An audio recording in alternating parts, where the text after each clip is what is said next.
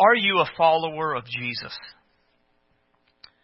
Now, it's pretty important for us to be able to give a clear, decisive answer to this question. And since this is a familiar question, there is a tendency to dismiss it without giving it any real thought. We don't dismiss it because we find it particularly uncomfortable or convicting. Instead, it's dismissed because it feels redundant and unnecessary. Sure, it's an important question to consider, but it's important for other people to consider it. I've got this all locked down, we think. So while we recognize the importance of the question, we are so sure of our answer that we don't bother to think through the question and how it would apply to our lives. So let me clarify what I'm asking. I'm not asking if your parents are Christians who raised you in church. I'm not asking if you've been baptized. I'm not asking if you give tithes and offerings. I'm not asking if you try to be a good person as you define good. Honestly, I'm not even asking if you've been to the altar and prayed a prayer. What I'm asking is, are you a follower of Jesus? Does your daily life, your actions, your reactions, your priorities, and your attitudes reflect that you are following after Jesus? Now, before we can give a decisive answer to that question, we have to know what it looks like to follow Jesus. And that's what we're going to talk about today. Open your Bible to John chapter 12, verse 20 is where we're going to start. That's page 821 in your pew Bibles. When you find that, I'm going to ask you to stand to honor the reading of God's Word.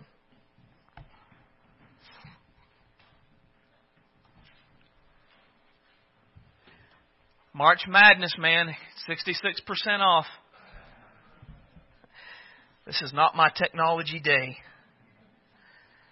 John 12 and 20. It says, Now there were certain Greeks among those who came up to worship at the feast. And when they came to Philip, who was from Bethsaida of Galilee, they asked him, saying, Sir, we wish to see Jesus. Philip came and told Andrew, and in turn Andrew and Philip told Jesus.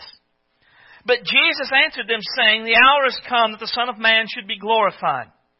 Most assuredly I say to you, unless a grain of wheat falls to the ground and dies, it remains alone. But if it dies, it produces much fruit. He who loves his life will lose it, and he who hates his life in this world will keep it for eternal life. If anyone serves me, let him follow me. And where I am, there my servant will be also. If anyone serves after me, him my Father will honor. Now my soul is troubled. What shall I say? Father, save me from this hour. But for this purpose I came to this hour. Title of the message this morning is Following Jesus. Let's pray. Heavenly Father, we love you today. We praise you for your grace and your goodness. We praise you, God, for all that you've given us and all that you've done for us in our life. We come this morning and we recognize that you are great and awesome and worthy of our praise and worthy of our devotion. Lord, we want to be followers of Jesus Christ. We want to be like Jesus Christ. So today as we look at this passage of Scripture, we ask that your Holy Spirit would come, that He would open our hearts to receive your word. Speak to us in this time that we have. Let us have ears to hear and hearts that are receptive. Father, work in this time to challenge us, to convict us, to encourage us, to equip us. Help us, Father, to be surrendered to Jesus, to be willing to do your will, no matter what that might be today. I ask that you would fill me with your Holy Spirit, that He would give me clarity of thought, clarity of speech, that I could speak your word in your ways for your glory. Change us today, we ask in Jesus' precious name. Amen. You may be seated.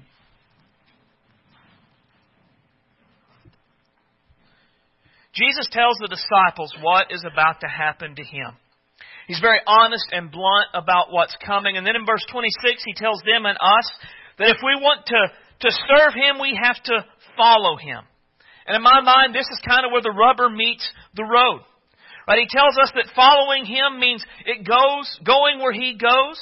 It means doing what He does, living as He lived, and experiencing in a way what He experienced. In other words, it means following His example, just doing what Jesus did. very specifically in this passage, he's talking about what he's going to experience here.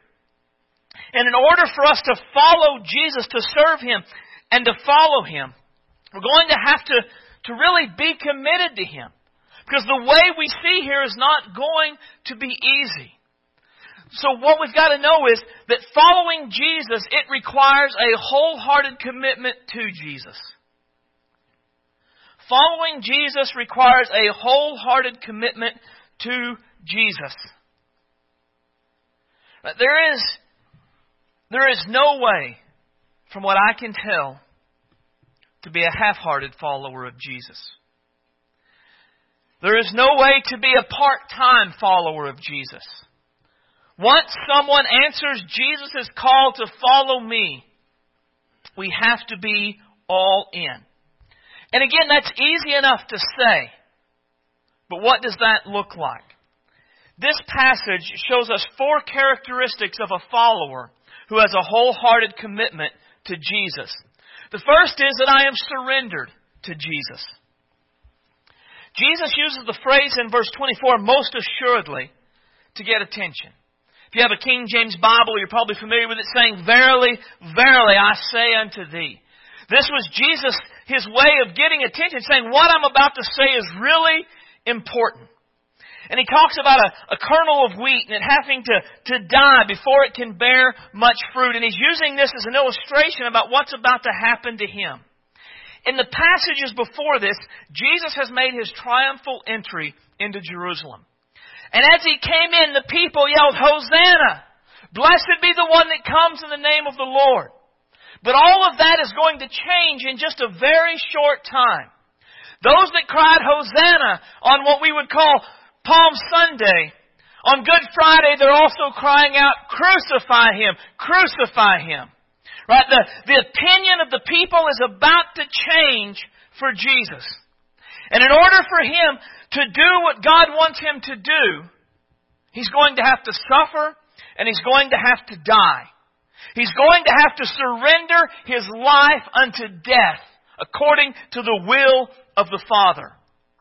This is in verse 27 what He said, the reason that He came. Followers of Jesus are expected to surrender their lives and their wills to Jesus. Right? Surrendering our lives to Jesus means that we live under the lordship of Jesus Christ. He is Lord, and we are the servants. Surrendering to the lordship of Christ, it means that we are willing to do anything that He wants us to do. As we think about what does it mean, though, to live under the lordship of Jesus, there is a lot that the Bible says, but there were 2 characteristics specifically that I thought of as I was studying this passage. First is, I must be willing to forsake everything for Jesus.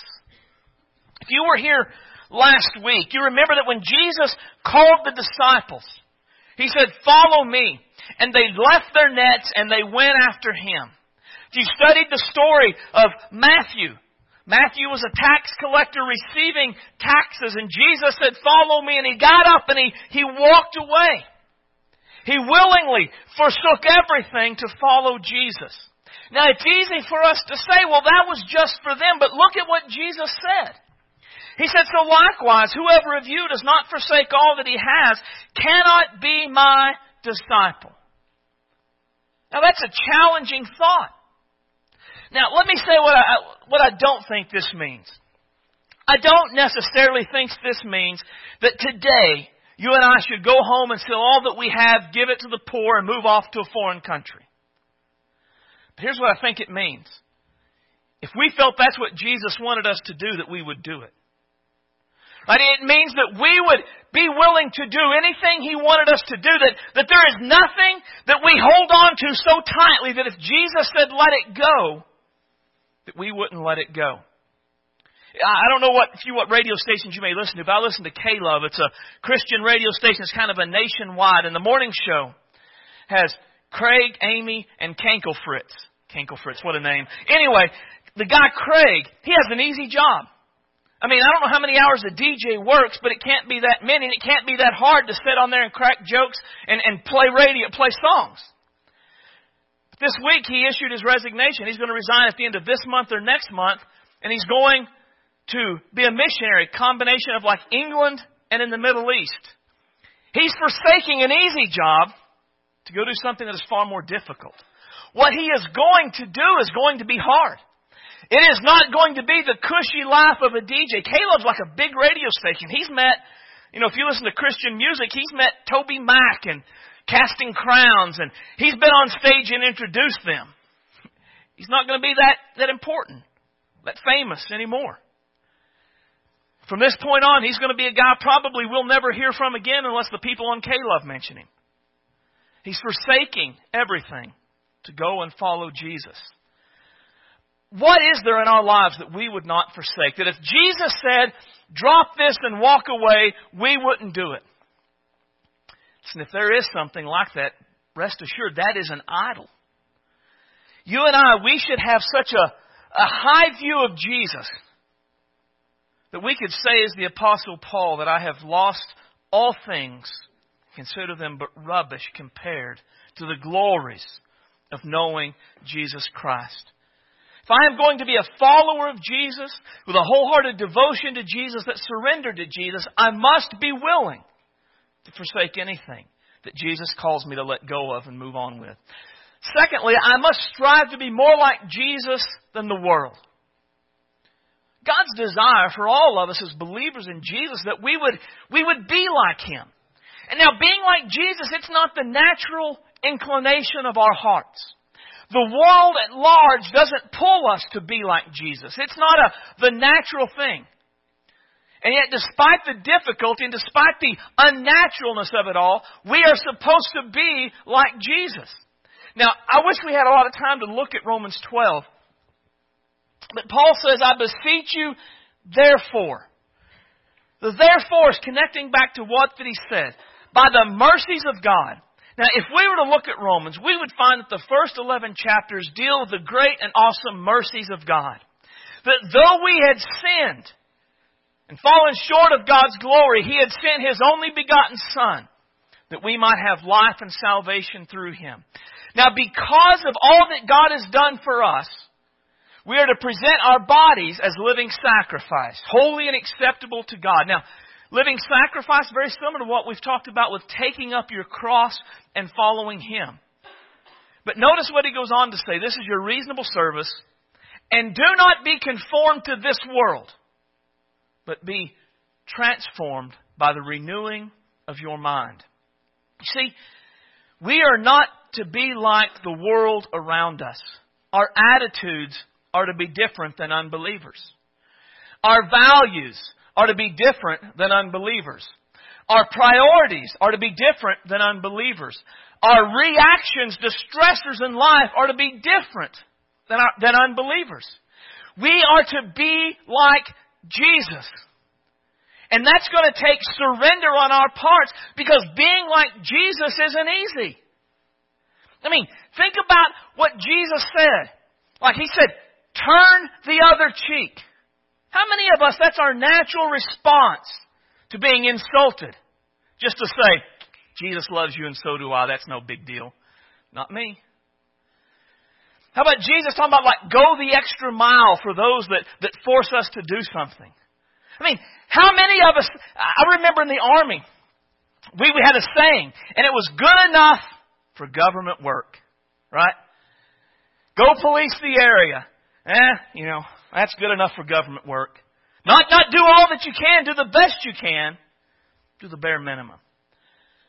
We are to be like Jesus in every area of our lives. And that means we're going to have to surrender at times our will. And that means at times we're going to have to surrender our desires. And we're going to have to surrender our need to get even, our need to respond. We're going to have to change our priorities and our values, everything. But striving to be like Jesus is a part of what it means to be surrendered to Jesus. This is a part of what you and I, we are supposed to do. And it's so important. Look at what Jesus says in verse 25. He says, he who loves his life will lose it. And he who hates his life in this world will keep it for eternal life. Now this saying is so important that it is included in every gospel account. In every gospel, the author includes Jesus saying that we have a choice in life. That we can choose to save our lives or we can choose to lose our lives. Now, he's not talking about saving our physical lives and losing our physical lives. He's talking about saving our physical lives and really losing our eternal lives. Look at what he says. He who loves his life will lose it, and he who hates his life in this world will keep it for eternal life. You see, as we try to be surrendered to Jesus, forsaking everything, there's going to be times where Jesus calls on us to forsake something. A friendship, a relationship, a habit, a hobby, an attitude, an action, a job, any number of things. And our desire is going to be to keep it. And that's something we can do. But when we keep it, when we keep our lives for this world, we are losing out eternally. There are going to be times when being like Jesus is going to require us to let go of certain values and attitudes and reactions. And we're going to want to hold on to it because I have a right to get even. I have a right to act this way. I have a right to do that. But by holding on to it in this life, we are losing out eternally. In the end, we have to choose. Will I save myself in this world and do all that I want to do? Will I live as I want to live, act as I want to act, value what I want to value, and then miss out eternally? Or am I going to surrender all of my life to Jesus so that I can win in the end? Now, you may be thinking, that sounds a little extreme. Surely that's not what Jesus means. But look at what he says in another place. Whoever desires to save his life will lose it. But whoever loses his life for my sake will find it. Now notice this next part. For what profit is it to a man if he gains the whole world and loses his own soul? Or what will a man give in exchange for his soul? Very clearly, the contrast is being painted between choosing how we want to live and experiencing eternal life, or living the way Jesus wants us to live and gaining eternal life. I mean, let's imagine, because we can keep all the things that we want. If we kept all the things that we wanted and we did all the things that we wanted to do, we acted in all the ways that we wanted to act, and we never denied ourselves, we never took up our cross, we never just did anything we didn't want to do. We gained everything that this world offered. Every pleasure, every experience, every desire we gave into and we experienced it. What a waste that's going to be in eternity. There is nothing that this world offers that is comparable to our souls. And if we want to save our souls, we have to live a life surrendered to Jesus. Jesus is Lord. And I think sometimes we don't understand the concept of Jesus is Lord. What we want is a Savior without the Lordship. We like being forgiven for our sins. If hell's real, we certainly do not want to go there. If heaven's real, we certainly do want to go there. So we like a Savior who will save us from judgment and take us to a place of glory. But this same Savior shouldn't make any demands on my life. He should be there if I get in trouble, to come and to pick me up and to pull me out. He should affirm me that I'm a good person. He should pat me on the back, and if I'm struggling, He should be there, but never say this is right or this is wrong. He should never challenge me to do something I don't want to do. And while that sounds great, that is not Jesus. The Jesus of the Bible is Savior and Lord. He is not one or the other. He is both. And we cannot have a Savior without a Lord. There is no way to be saved without living a life surrendered to the Lordship of Jesus Christ. This is a part of what it means to have a wholehearted devotion, wholehearted commitment to Jesus. Secondly, I will be fruitful through Jesus. So I am surrendered to Jesus, and then I'm fruitful through Jesus. Jesus said in verse 24, that I say unto you, unless a grain of wheat falls to the ground and dies, it remains alone. But if it dies, it produces much grain. And he's referring to His death. His death, what He is about to suffer, is going to be bad. But there's a purpose and there is a reason for it. I like how Isaiah explains it. Yet it pleased the Lord to bruise Him. He has put Him to grief. When you make His soul an offering for sins, He shall see His seed, and He shall prolong His days, and the pleasure of the Lord shall prosper in His hand. He shall see the labor of His soul, He shall be satisfied. For by His knowledge my righteous servant shall justify many, for He shall bear their iniquities. See, Jesus' death produced something in the world. It produced salvation.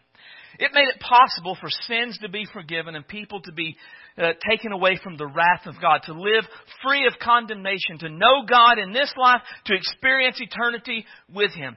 And since from His death and His resurrection, all of this has happened from that time until this, and as long as the world goes on, the life, the death, the resurrection of Jesus is going to continue to bear fruit in this world. Now, what this means for us is that if we want to be fruitful in our Christian lives, we have to be surrendered to Jesus. Right? Jesus surrendered the will of the Father and died. His death accomplished the will of God, and that produced fruit that has gone all throughout the world and will go throughout the world for all eternity. If I want to be a fruitful Christian, if I want my relationship with Jesus to produce things that matter, things that last, things that bring God glory, that demonstrate I am His follower, I have to be surrendered to Him. And as I am surrendered to Him and I die to self, Jesus will work through me and He will accomplish things all throughout my life. Now, when we think about being fruitful, the Bible talks about all kinds of things, the fruit of the Spirit, good works, and all this other stuff. And it's easy for us to wonder, does Jesus really care? I mean, do I have to be a fruitful Christian? As long as I'm basically a good person, and I believe, isn't that enough? And the answer is no, it's not. Let me show you this. This is an interesting story. This is on the day that Jesus has come into Jerusalem. It says, now when they had come out from Bethany, He was hungry. Seeing from afar a fig tree having leaves, He went to see if perhaps He would find something on it. And when He came to it, He found nothing but leaves, for it was not the season for figs. In response, Jesus said to it, let no one eat fruit from you ever again. Matthew's account says that immediately the fig tree withered. Now this to me for years was a very confusing passage. I mean, Jesus went to a tree to get figs out of season, and when there were no figs, He was angry and He cursed it and it died. What's up with that? And then I heard a guy preach on this passage and it made a lot of sense. And to understand the passage, we kind of have to break it down into different parts. First, we have to consider the historical context. In the days that Jesus lived, let me ask you, who was He most hard on? Was Jesus hard on tax collectors and prostitutes and sinners? Or was Jesus hard on Pharisees, Sadducees, and scribes? Well, the scribes, the Pharisees, and the Sadducees. Now, the scribes, the Pharisees, and the Sadducees, would you consider their life to be wicked and immoral? No. No, they lived good, moral lives. They had an idea of what the law said, and they followed it to the nth degree. They tithed down to the tiniest part of the plants they grew in their home gardens. As far as the world was concerned, they were what it was to be righteous. They were what it was to be religious. I mean, they did everything religiously that they were supposed to do. And yet, Jesus was still not pleased with them because their lives weren't producing the things that they were supposed to produce. Now, the fig trees, something I didn't know and wouldn't know, is that these kinds of fig trees, they produce the leaves after they produce the fruit. Right? There are fig trees that are early fig trees. And they bloom and they blossom and they produce fruit earlier in the season. And the figs come first and then the leaves. And so anytime you saw one of these kind of fig trees and you saw leaves on it, you could reasonably assume that there would be figs on it. So now how does this all work together? Well, here's how it works together. The scribes and the Pharisees, they had all of the appearance of religion and righteousness. They had the leaves, if you will. But when you looked at them closely, and you looked at their lives, there was no real fruit. The mercy and the justice and the goodness of God was not evident in their lives. Therefore, they were not accepted by Jesus. Jesus was not pleased with them. And for us, what we've got to understand is it is possible for us to go through the motions and have all of the leaves of religion, all of the appearances of it. We can come to church. We can give. We can listen to K-Love and wear our Christian ties and our Christian T-shirts and eat Testaments and have God pods instead of iPods. We can do all of that stuff. But if in the end all that is an outward appearance without any inward fruit, it is not acceptable to Jesus. So let me ask you, in your life, I mean, there are some leaves of religion. You're in church today. Probably you brought a Bible. Some are going to give. You've probably come to church before today. This isn't your first time. So there are leaves of religion in your life, but is there fruit? Do you see things in your life that are only because of Jesus? Attitudes you have because of changes Jesus has made. Actions you take just because Jesus is Lord. Ways you react to stressors just because Jesus set an example. Should be. Should be in all of our lives. The leaves of religion, the appearance of righteousness will never, ever be enough. We are meant to be fruitful for the glory of God. Our fruit, Jesus says in John 15:8, is the greatest testimony that we are His disciples. Differences in our lives because Jesus is Lord. They should be seen in all of us. If we surrender to Jesus, we are fruitful through Jesus. That is just the way that the world works. It's the way that the Christian life works. A wholehearted devotion to Jesus allows us to produce fruit for Jesus. Thirdly, first I'm surrendered to Jesus. Then I'll be fruitful through Jesus. And I'm willing to suffer for Jesus.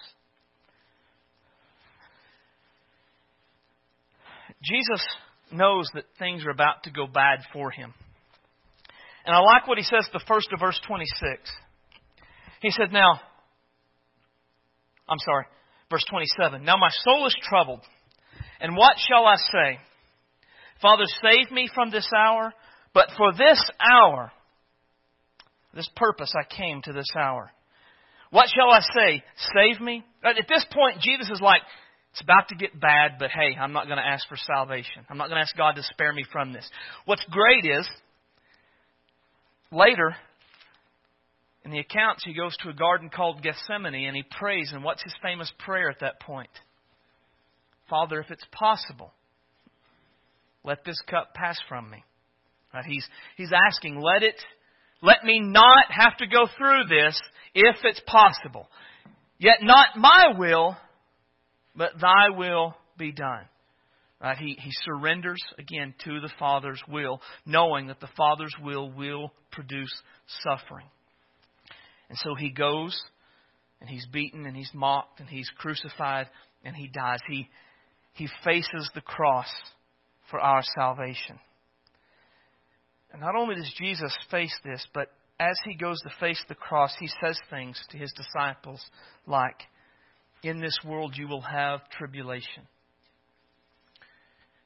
If they hated me, they will also hate you. Look at what He says here.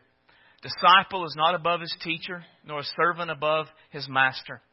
It's enough for a disciple to be like his teacher and a servant his master. If they have called the master of the house Beelzebub, how much more will they call those of the household? You know, it's a common teaching in our day that the reason the world at large doesn't like the church is because we're not like Jesus. And they say if we act like Jesus, the world will love us. Think about how the world loved Jesus. Jesus was as much like Jesus, I guess, as anybody could be. And the world loved Him so much that they all rejected Him. And they loved Him so much that they turned Him over to be beaten and spit upon and mocked and abused and crucified, and He died. That's how the world loved Jesus. So if we're like Jesus, is the world just going to be like, you guys are great? Not likely. If we're like Jesus, the world will treat us the way it treated Jesus, and the world just didn't treat Jesus all that wonderfully. So what does that mean for us? It means we have to be willing to endure it. I don't know if you've noticed or not, but culture has changed. And saying things like certain things are sin, it's not popular anymore. And you can be in trouble. If you want to say that certain actions are wrong.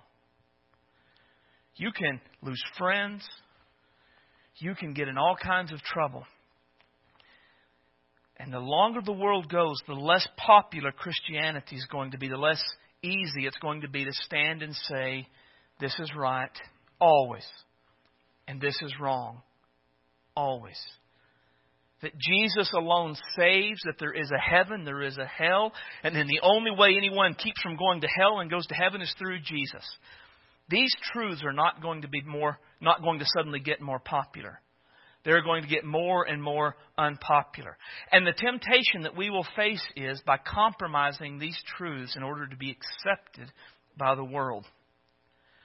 They will say, are you saying that if I don't believe Jesus is Lord and I don't believe in Jesus, I'm going to go to hell? We're going to be tempted to say, gosh, I don't want to make a statement like that. God will just do whatever He wants to do. Instead of saying, that is what the Bible says. And if we say that is what the Bible says, we're going to suffer for it. We may lose friendships. We may have other things that happen. But it's a certainty. Now, I don't think this means we go out and seek suffering.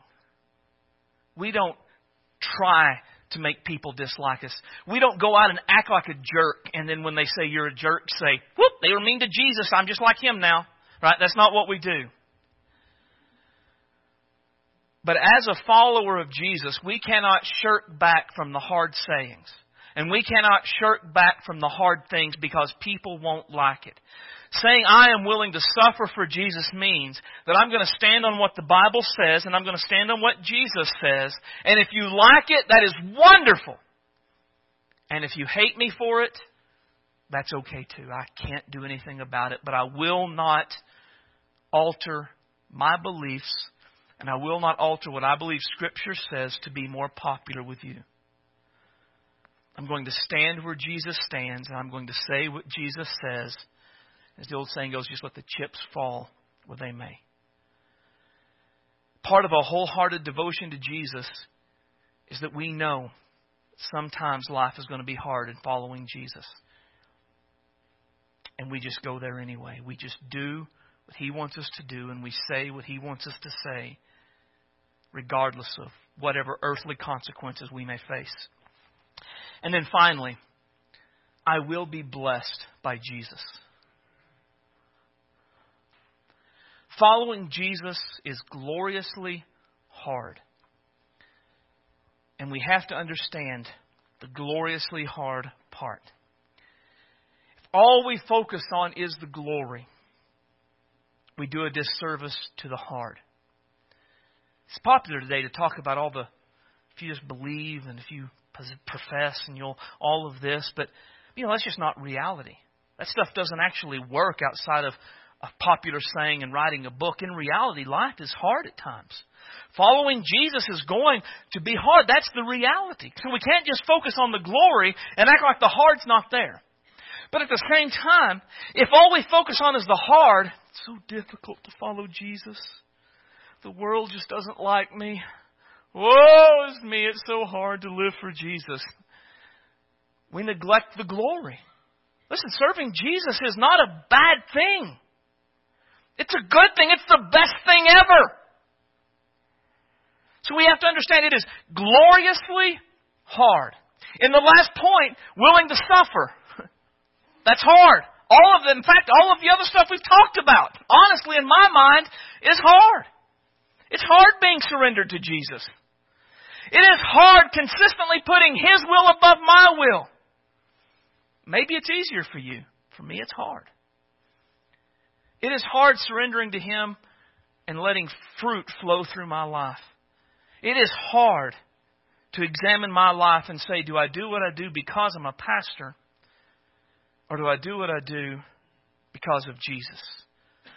Because it's easy to make changes in our life that just happen, right? I mean, probably if you're in your 40s, you're different than you were when you were in your 20s.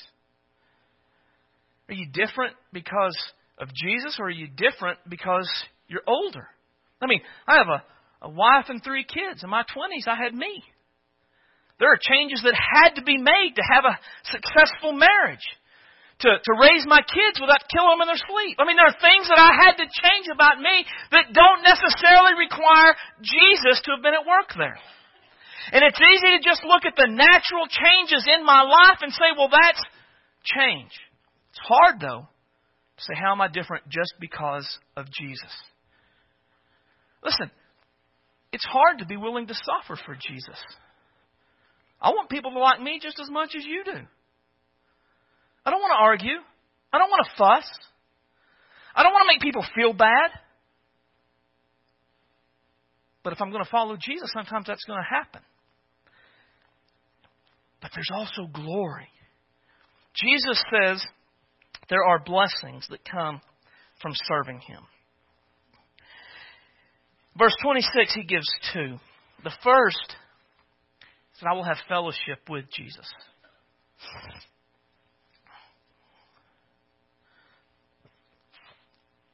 Jesus says, if anyone serves me, let him follow me. Where I am, there my servant will be also. I think there is a twofold fulfillment of this promise. First, there are experiences of His presence in our lives today. I mean, there are times where I have done things, and I knew Jesus was with me as surely as I know that you're with me. And, you hate to say I felt His presence because that sounds kind of odd, but man, I felt His presence. And it wasn't an ecstatic, emotional experience, and it wasn't that I hyped myself up, and I wasn't too cold, and I wasn't too hot, and I wasn't stroking out. There was just something that I can't explain other than to say, I knew Jesus was with me.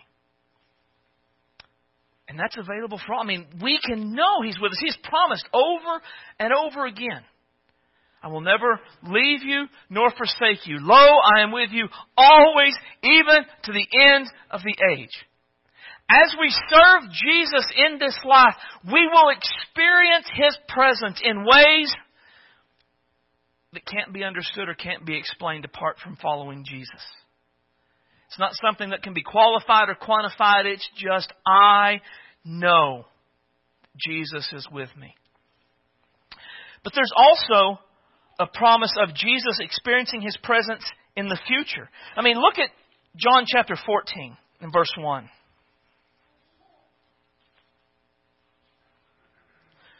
Jesus says, let not your heart be troubled. You believe in God, believe also in me. Now the disciples knew bad things were coming. They didn't know all that it was. They just knew it was bad. Jesus said, let not your heart be troubled. Believe in me. Just trust me. And look at what He says in verse 2. In my Father's house are many mansions. If it were not so, I would have told you. Now look at this. I go to prepare a place for you. And if I go and prepare a place for you, I will come again and receive you to myself, that where I am, there you may be also. Now notice how similar that is. Here He says, where I am, there you may be also. In John 12, He said, where I am, there my servant will be also. See, if I follow Jesus in this life, I get to experience Him now in some ways. But I think the ways we experience Him now are just a taste of what it's really going to be like then. Because at some point, Jesus is going to come back and get us and take us to be with Him. And then we'll get the fullness of the glory part of the following Jesus. You and I, we have fellowship with Jesus now. And the goodness of that fellowship with Jesus is just a taste of the greatness of the fellowship with Jesus in eternity. That is coming. And it's for those who follow Jesus. Only those who follow Jesus experience the presence of Jesus now and in the life to come. But then also, I will be rewarded for following Jesus. Jesus said, if anyone serves me, him my Father will honor. Now, I just want to take a minute and think about the bigness of that statement. God the Father will honor those who serve Jesus. Man, that's huge, isn't it? I mean, I would think it is. That is huge. It is a huge thing to think that God Almighty will one day in some way honor or reward me for following Jesus. That's what the Bible says. And in the way, I mean, there's a lot, but this is my favorite. Well done, good and faithful servant. See, when we wholeheartedly are committed to Jesus, and we serve Him and we follow Him and we do what He wants us to do, then at one point our life will end and we will go to be with Him. And in that moment, we will hear God the Father say, well done, good and faithful servant. Enter to the joy of your Lord. And how great will it be to hear God the Father call us a good and faithful servant. Him inviting us to enter into the perpetual joy, the glory of the Lord. See, on that day we're going to know it was worth it. On that day the hard will have been worth it. We're not going to stand in God's presence, seeing Jesus in all of His glory, and be like, my life was so hard, Lord. People didn't like me, and I had to give up things I wanted to do. It's not how it's going to be. We're going to see Him, and we're going to be like, woo! We're going to be excited. How great that day will be when we see Him. Following Jesus, it is gloriously hard. We experience a part of the glory in this life, but we will receive the fullness of that glory in the life to come. All of these, being surrendered to Jesus, being fruitful through Jesus, being willing to suffer for Jesus, and being blessed by Jesus. All of this is a part of what it means to follow Jesus.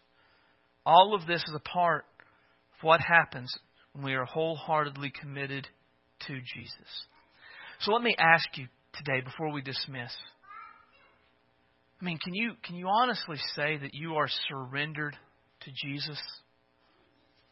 I mean, are the things you're holding so tightly that you would never even consider letting go of for Jesus? Do your attitudes and your actions and your values and your priorities, do they match up with Jesus or the world? Do you see things in your life that are different just because of Jesus?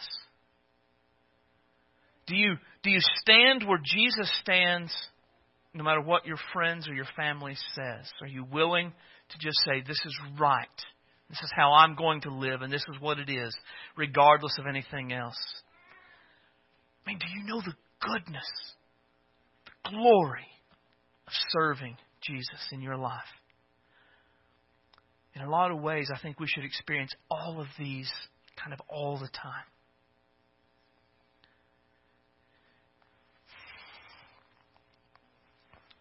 And I don't know. I don't know what to tell you if there are things in your life you won't let go of. Because I can't, there's no way I could make you. There's no way I could even guess as to what they might be. But I would say every one of us needs to spend time this morning. If we say, I am a believer in Jesus Christ, spend the time that we're going to have in response saying, search me and try me, O God. See if there is anything in my life that is not pleasing to you. And if there is, lead me in the way of everlasting life. Show me how to put it out of my life. And let me take off and follow you with a wholehearted commitment. Let's